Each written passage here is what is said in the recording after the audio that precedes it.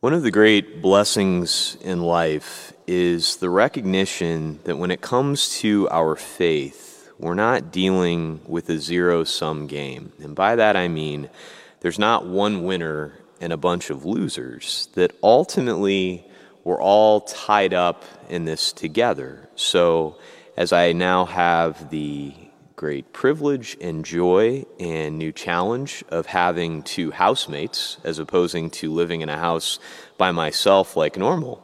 The joy is that as Darren or Joseph grows in holiness, it's not as though there's less holiness for me, that ultimately the goal is for all three of us, and by extension everyone, to continue to grow in holiness all the time, because the more holiness there is, the more that there is for all of us to enjoy. And I think the key to reading this gospel today is to look at who Jesus is addressing the parable to. As St. Luke tells us, it was addressed to those who were convinced of their own righteousness and despised everyone else. Okay. Is righteousness a bad thing? No, it's not. In fact, we just had the solemnity of St. Joseph the other day, and one of the great titles that he has, that Scripture gives him, is that he was a righteous man. That's why he wasn't going to expose our Blessed Mother to shame. He was going to divorce her quietly. Why? Because he didn't despise everyone else. It wasn't as though he saw something about Mary he wanted everyone to know and to put her down. No. He was a righteous man. He wanted righteousness to grow. He moved about in a righteous way.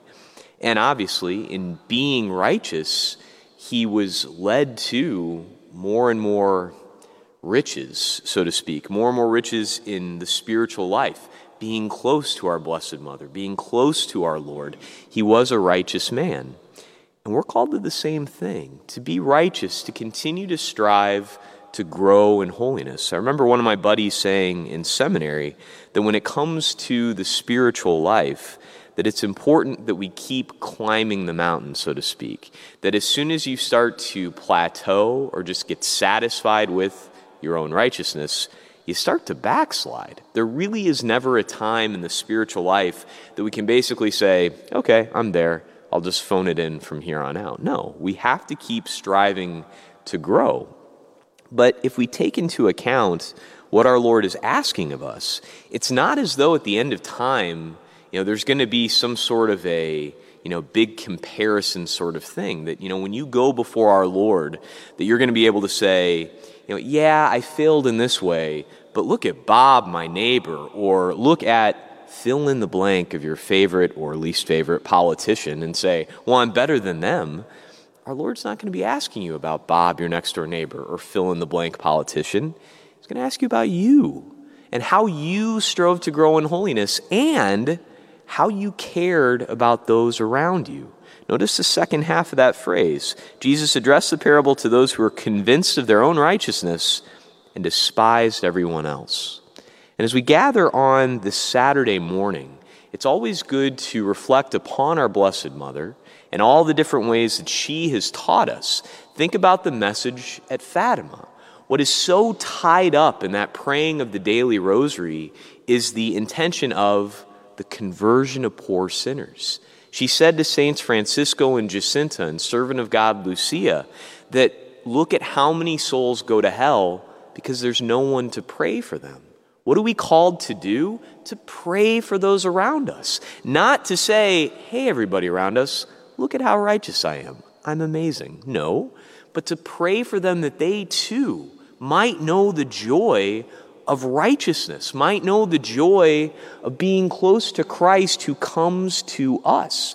And that ultimately the gift of righteousness isn't so that we can be self-satisfied, that we can kick back and not worry about anything, but that we can continue to experience His love. And what does that love look like completely poured out? Jesus Christ on the cross. If we're going to grow in righteousness, we have to rend our hearts and not our garments. We have to strive to be the authentic witnesses of Christ that we're called to be. And that's an everyday affair. A day, when we keep striving to grow each and every day. We keep striving to climb the mountain. And at this unique time, as for the second day in a row, I'm preaching up to the choir loft over a bunch of empty pews. At least I have 3 guys behind me today. It's great to have Deacon Jim back with us today. Always wonderful to have him here. But as we have, obviously, a unique time when we have a change to our schedule, and I'll tell you just my own sort of personal struggle over the last 24 hours, is realizing I'm really tired. And I think it comes from the fact of we're having to sort of refigure everything out. You can't just sort of go along with the routine. So as our routines are sort of left in shambles, so to speak, and we're trying to figure out new schedules for our day-to-day life, it's a good opportunity to take account of what do I do with the time that I have every day. And I'll tell you one way I was sort of encouraged is, typically at a daily mass, I'd say we get anywhere from 40 to 60 people. I'd say that's about the average. And then looking on our Facebook video count from yesterday, I think we had something like, I'm just going to say 600 views. It might have even been more than that. I'm not positive. I don't want to embellish, but I said that to my friend last night on the phone, Father Vince Jacobazzi. It's like, oh my goodness, that's like 10 times more people tuning in for daily mass than normally do. And he said, don't get a big head, Father. They have nothing else to do. I said, okay, I appreciate that. But notice the fact that as your schedule changes, right? Normally we have mass at 8 a.m., not 9 a.m. As you have a little more time, as you are tuning in, as we have more people viewing, ask yourself the question, why don't I do this all the time? Why don't I take the time to pray for the conversion of poor sinners, to grow in true righteousness like our Blessed Mother, who said, my soul proclaims the greatness of the Lord. Not, hey, everybody, look at me, I'm amazing. No, Mary takes that blessedness, takes that righteousness, and then encourages us to pray for the conversion of poor sinners. She intercedes on our behalf, and we're called to do the same thing. To keep climbing the spiritual mountain and to also strive to bring as many people along as we can. To do it with love. And yes, at times to do it in a way that kind of challenges others. But don't fall into the trap right now of just sitting back, looking at society and saying, wow, everything's going to hell in a handbasket, I guess. Well, no, we have a role to play. To first of all, strive to grow in loving righteousness, to grow in love of our Lord, and then to help others to do the same, to pray for them, to pray for the conversion of poor sinners, that they too know the rest and the peace that come from having a relationship with Jesus Christ. And remember who he sent to help us to have that relationship? His mom, our Blessed Mother, who calls us to come closer and closer to him all the time. And remember, what did she tell the shepherd children? Pray the rosary every day. At the end of the day, that rosary helps us to grow in relationship with our Lord. To not only grow in righteousness, but to also pray for the conversion of poor sinners. To pray that others may be drawn into that relationship as well. That relationship that at the source and summit of it, at the heart, is Jesus Christ truly present in the Eucharist.